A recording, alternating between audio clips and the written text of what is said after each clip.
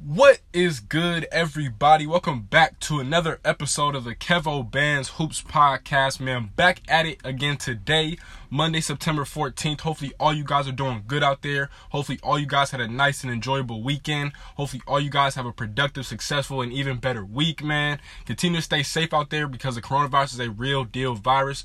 Please continue to wash your hands as much as possible. Wear a mask anytime you got to step outside. And please, if you do go outside, get some sunlight on your skin because the UV rays, aka ultraviolet rays, do kill viruses, and the coronavirus is no different than any other virus. So please go outside and get some sunlight on your skin, man. But hopefully all you guys are doing good. Continue to get better each and every single day. Strive closer to your goals and your dreams. Keep pushing. Do not get sidetracked by all the BS and the negativity in the world because it is a lot that can get you knocked off your course. But trust me, just keep your eyes on the goal. Keep moving forward each and every single day, man, and do what you got to do, man. I want to give a first and foremost congrats to Naomi Osaka on winning the 2020 U.S. Open for tennis on the women's side. She was doing her thing. I got a chance to watch a couple of her matches. Congrats to Naomi, a stud, really. She's definitely one of the next up-and-coming GOATs. Of course, Serena Williams, one of the greatest ever to do it. Congrats to her. Also, since football did return, you guys should know I am a Los Angeles Rams fan. Of course, we beat the Dallas Cowboys last night in a really solid win. I'll say we played pretty good in the first half. We kind of played lackadaisical in the second half, even though we made plays. Regardless, it's a good way to open up our brand new stadium in SoFi Stadium, and it's also, the best thing when you beat the Cowboys. It doesn't get any much better than that. But, shout out to football. I'm glad football is back. I miss football, I miss watching all these great players do their things. But let's talk about some basketball. So let's get right into it. So it has been a long weekend. The Raptors and the Celtics went to 7 games, of course, where the Celtics pulled out that series, and they will now be in the Eastern Conference Finals. We'll talk about that in a minute. You got the Denver Nuggets and the Los Angeles Clippers going to Game 7 tomorrow, which should be an epic showdown because really the Clippers should have been closed out this series. Game 6, they absolutely folded. They let the Nuggets take over the game, and you got to give credit to the Nuggets. Jamal Murray, Nikola Jokic, Gary Harris made some big-time threes down the stretch of that game. They fought, and they did not give up. They scratched and they clawed, and as a team, as a collective, you got to give credit to the Denver Nuggets. You got to give credit to their coaching staff because they did not give up at all, and now they're in a Game 7 situation for the 4th consecutive time going back to last season's postseason when they lost to the Portland Trailblazers in the second round last year. And, of course, the series before that, they went to 7 games against the San Antonio Spurs where they won that series. So the Nuggets know what it's like to play in a Game 7 situation. We'll see what they do tomorrow. It should be very, very interesting. And if you're the Clippers, man, I'm going to just say it like this. The Clippers have not played like a team the entire time. Or let me not even say the entire time they've been in the bubble. The entire season, the Clippers have not played like a full collective team because they've dealt with injuries, of course, to Paul George. They've low managed Kawhi. Pat Bev's been in and out the lineup. Lou Will's been in and out the lineup sometimes. Montrezl Harrell's been in and out the lineup. Of course, they barely just got Marcus Morris Sr., before the free agency deadline came through, or the trade deadline came through. So they've had a lot of moving pieces, but it's really, really showing now in the postseason because really the only player that's been consistent night in and night out in every single game for the Clippers is Kawhi Leonard. And we all know who Kawhi Leonard is. He's a top 3 player in the world, undoubtedly.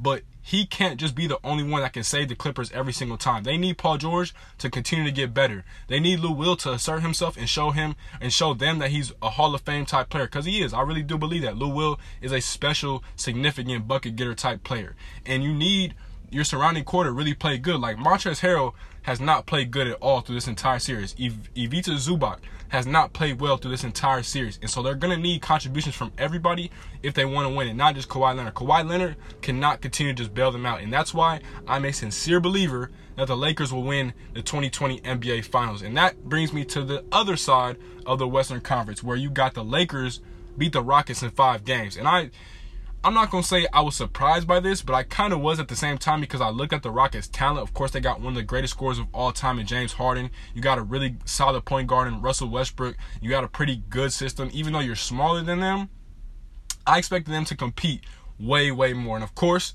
they lose in 5 games. Mike D'Antoni just announced a couple days ago that he will not be returning as the head coach of the Rockets. And that leaves a lot of question marks when it comes to the Rockets' future. Should they blow it up? Should they start to rebuild? Should they, try and get a roster better around James Harden to make him, succeed even more? I don't know. I'm going to talk about it tomorrow, but we're going to talk because it's a lot of things that can go on with the Houston Rockets that need to happen, because you cannot waste a legendary career that James Harden has already put forth, and I just feel like they have not put him in the best possible situation to see him succeed. So we'll talk about that too. But getting back to the Eastern Conference. So my Miami Heat have been chilling, probably the longest team that in the playoffs still that has been, having a relaxation or a vacation, shall I say, inside the bubble, because they got, through Milwaukee pretty easily. They beat the Bucks in 5 games and they sent the Bucks home. And so now they've had a lot of rest and a lot of time to practice and a lot of time to really focus on their next opponent. They will, of course, match up with the Boston Celtics. So I got my keys and my perspectives and my point of views and my emphasis for both teams. So let's go. Before we get into that, let's go to the season series. So the Celtics actually won the season series against the Miami Heat 2-1. And I want to give you guys some quick footnotes real quick on here too. So December 4th, off a Miami Heat back-to-back, the second night of a back-to-back for the Miami Heat, the Celtics beat the Heat in Boston by a score of 112-93. That's game 1. Game 2, January 28th, off another back-to-back for the Heat, the Celtics beat the Heat again by a score of 109-101. Jason Tatum did not play in that game, but Gordon Hayward had a big-time game in that win in the 305. And then the last game was actually in the bubble. Of course, in the resumed season, in the bubble, the Heat actually got the job done by a score of 112-106, and Bam Adebayo had a really, really good game. Also, though, in those first 2 games, those 2 games were also before the Miami Heat traded to acquire Andre Iguodala, Jay Crowder, and Solomon Hill, where they traded Justice Winslow, James Johnson, I believe Dion Waiters in that deal to the Memphis Grizzlies to acquire those 3 guys. And so that is a key thing, because if you have been watching the Miami Heat in the playoffs, Jay Crowder has been probably the most consistent three-point shooter for the Heat in this entire postseason run. And then Andre Iguodala gives you a whole other, three-dimensional player off the bench. Of course, a Finals MVP, a soon-to-be Hall of Famer, no doubt about it in my mind.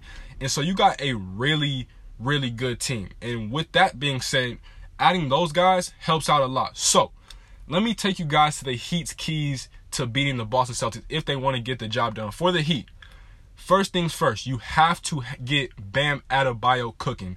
Not just offensively, but defensively too, and most especially on the boards. Bam Adebayo, a first-time All-Star this season, has had a absolutely fantastic season in all facets of the game, because he can do so much on the court. And really, the biggest weakness for the Celtics is they don't really have a big man and they don't really have a bench. And because they don't have a true big man, Bam Adebayo should feast. Even though they have a lot of good defensive players, Daniel Tice can't guard Bam Adebayo. Enes Kanter can't guard Bam Adebayo. Robert Williams, who's been playing pretty good, I believe is in his second year out of Texas A&M. He's pretty solid, but again, he's still way too young and inexperienced to be able to guard a player of Bam Adebayo's caliber. So Bam Adebayo needs to feast. That's the first point. Second point, the Miami Heat must slow down not only Jaylen Brown, but they must slow down Marcus Smart. I'm going to tell you guys why, because you're not going to stop Jason Tatum. Jason Tatum is a bona fide superstar. He has remnants of Tracy McGrady in his game. He got remnants of Kobe Bryant in his game, and he rest in peace. He has remnants of Carmelo Anthony in his game. Jason Tatum is a bucket getter, and I mean a big-time bucket getter.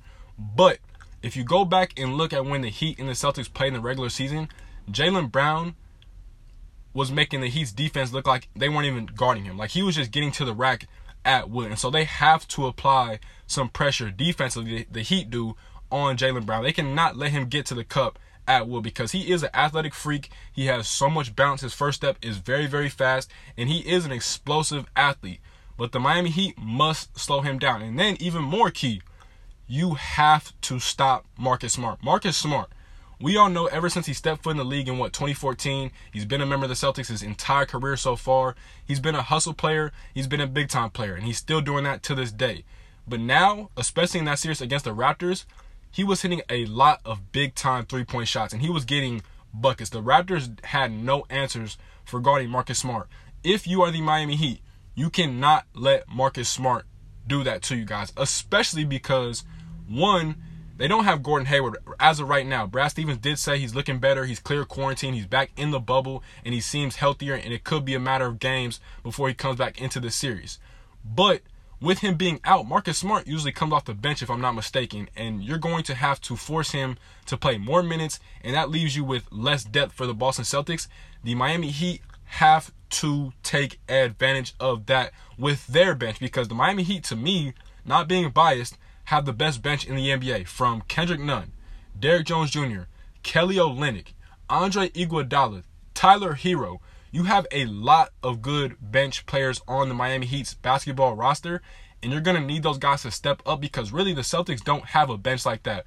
Aside from Wanamaker, Robert Williams, Grant Williams, you don't really have a bench like that. And so you're going to have to apply pressure with that. Your bench is clearly the better bench, and you got to make the most of that, because really the Heat's bench has been playing phenomenal throughout the entire, probably, again, throughout the whole bubble at least. They've probably been the best bench team, so they're going to have to get consistent minutes out of those guys too.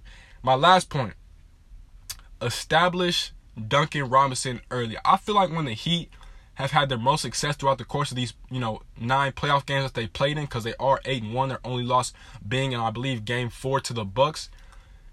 You must establish Duncan Robinson early, because he always, when the Heat win, it seems like Duncan Robinson always gets into a rhythm early in the game, and that sets the tone for everybody else. Because when Duncan Robinson hits shots, that spaces out the defense so much, and that leaves you in a whole bunch of different one-on-one and isolation situations, and the Miami Heat must take advantage of that. And lastly, the biggest thing, if I'm Erik Spoelstra, the biggest thing I'm telling my team, attack Kemba Walker. And why do I say that? Kemba Walker is not a bad defender. He's a mediocre defender. He's not a great defender either, but he's not a bad defender. But the thing is, with the personnel that the Boston Celtics have, he's the worst defender that they have in their starting lineup, because, of course, Jason Tatum is a good defender. Jaylen Brown is soon to be a lockdown defender in this league. Marcus Smart, we already know what Marcus Smart does. He gets paid to play defense. Daniel Tice is going to play defense. So really, the worst defensive player on the Celtics is Kemba Walker. And it's kind of like the same thing with the Golden State Warriors. You go back to the championships, Golden State Warriors. You had Steph Curry, Klay Thompson, Kevin Durant, Draymond Green, and Andre Iguodala.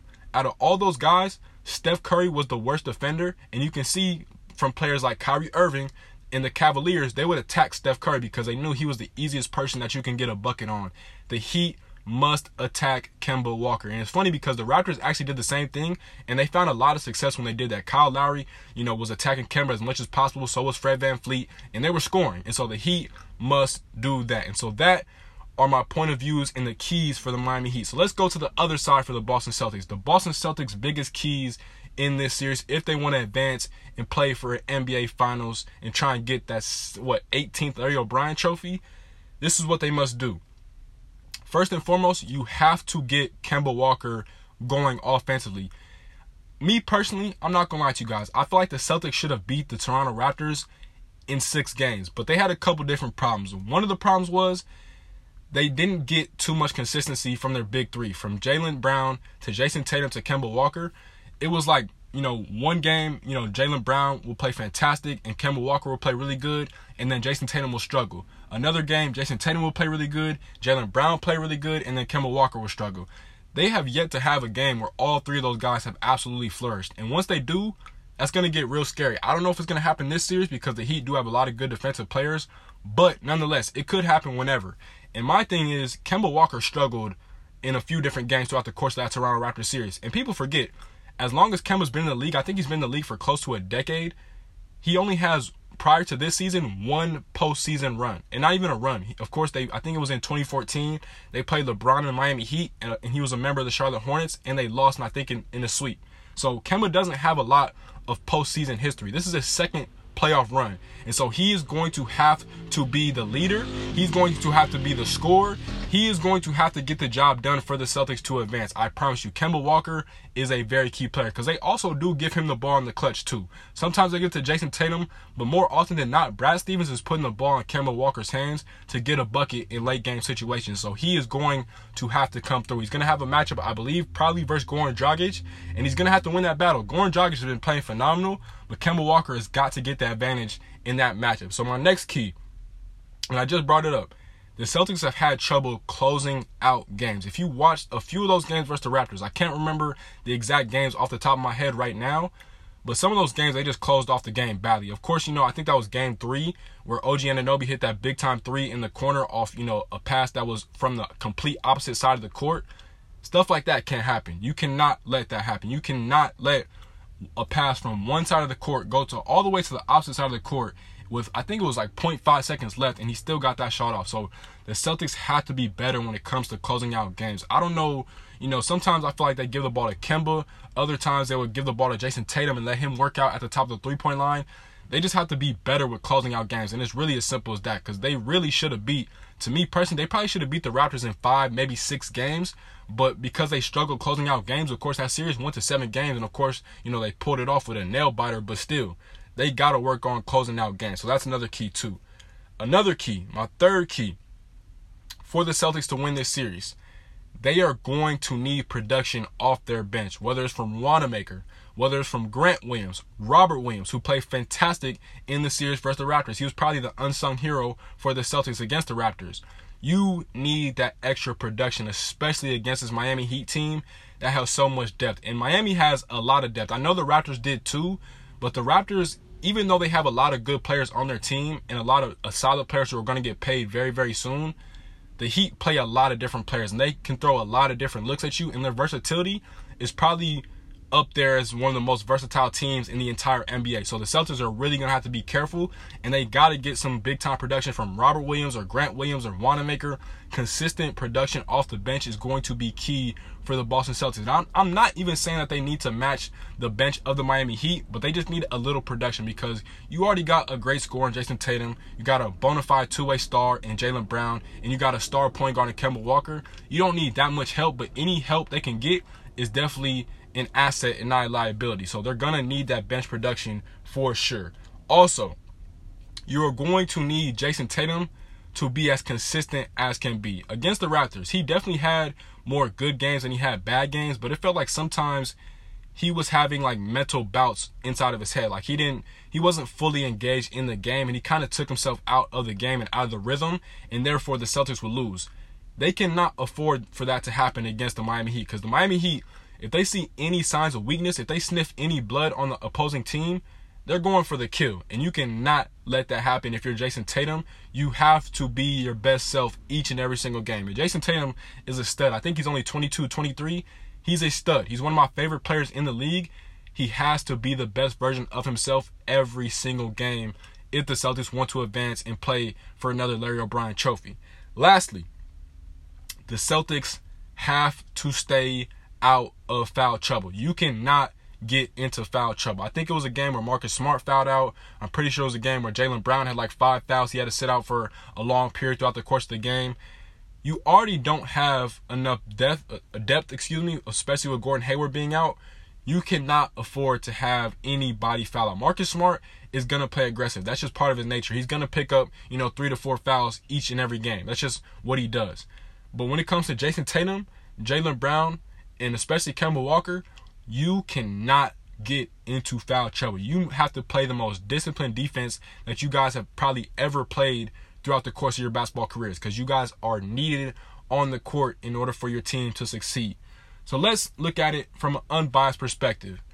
In this series, I am taking the Miami Heat to win this series in 7 games, due to the fact that, again, I just believe they have more that they can throw at you. I think they have much more versatility than the Celtics. I think they have more veteran leadership. I think they have a bona fide closer in Jimmy Butler. And I think Jason Tatum is going to be an excellent closer throughout the course of his career as well. I just don't think he's there right now on the level that Jimmy Butler is. Of course, Jimmy Butler's been in the league for, almost 10 years now. So, really, he's been doing this. But this is not going to be easy. This is going to be a dogfight. And honestly, being a Heat fan, I've never in my life been more excited for a playoff series than this one. This is going to be a super fun matchup. Jimmy Butler versus Jason Tatum. Like, the matchup I think is going to end up being Goran Dragic versus Kemba Walker. I think you're going to get Jimmy Butler guarding Jason Tatum. I think you're going to have Jay Crowder guarding Jaylen Brown. And then you'll probably have Bam Adebayo with Daniel Tice.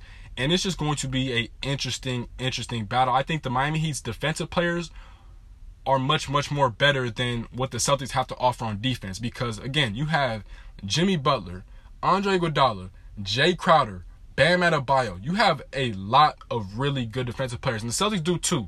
but they don't have as much as the Celtics, or excuse me, they don't have as much as the Heat do without Gordon Hayward. With Gordon Hayward, though, they match up pretty well. But again, Brad Stevens said in an interview earlier today that as of now, he is not going to be playing in Game 1, but he would not be surprised if Gordon Hayward does return for Game 2 off that ankle injury. So we'll see. That's going to be an important update throughout the course of this series. This is going to be a dogfight. Erik Spoelstra versus Brad Stevens. Pat Riley versus Danny Ainge. Those are two guys that don't really like each other throughout the course of their basketball careers and history. The Celtics versus the Heat, those are two championship organizations. Of course, the Celtics have the most out of all the franchises in the NBA. This is going to be fun. Get your popcorn ready. It's going to be a dogfight. Both these teams have earned their rights to be here, and it's not going to be easy, man. It is going to be a bloodbath, and it's going to be probably some of the best basketball that you've watched throughout the course of this entire bubble series, man. I cannot wait for tomorrow.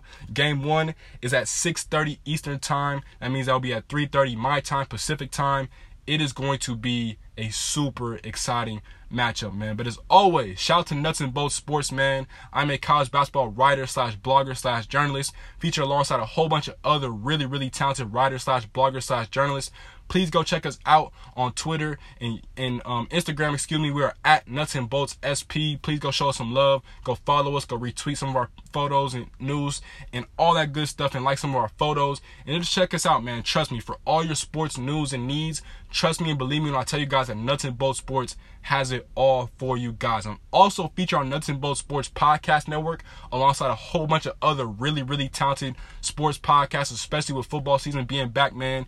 Please go check us out on our podcast network. Again, we are the Nuts and Bolts Sports Podcast Network. We got a whole bunch of really, really good and in-depth sports podcasts. And again, man, for all your sports news and needs, trust me and believe me when I tell you guys that Nuts and Bolts Sports has it all for you guys. And as always, we are still demanding justice for Elijah McClain. We are still demanding justice for Breonna Taylor. And we are demanding justice for anybody, and I mean anybody, that has been a victim of police brutality or even worse, police murderings. We are still demanding justice, and we're going to get justice sooner rather than later, man. You guys be safe out there. I will talk to you guys soon. As always, it's been another episode of the Kevo Bands Hoops Podcast, man. Please like, comment, subscribe, rate, review, and share. And if you listen to my podcast on Apple Podcasts, please leave a rate and review. That is how we share, grow, and expand the podcast. You guys be safe out there. I will talk to you guys soon. As always, peace, love, and blessings. Gone.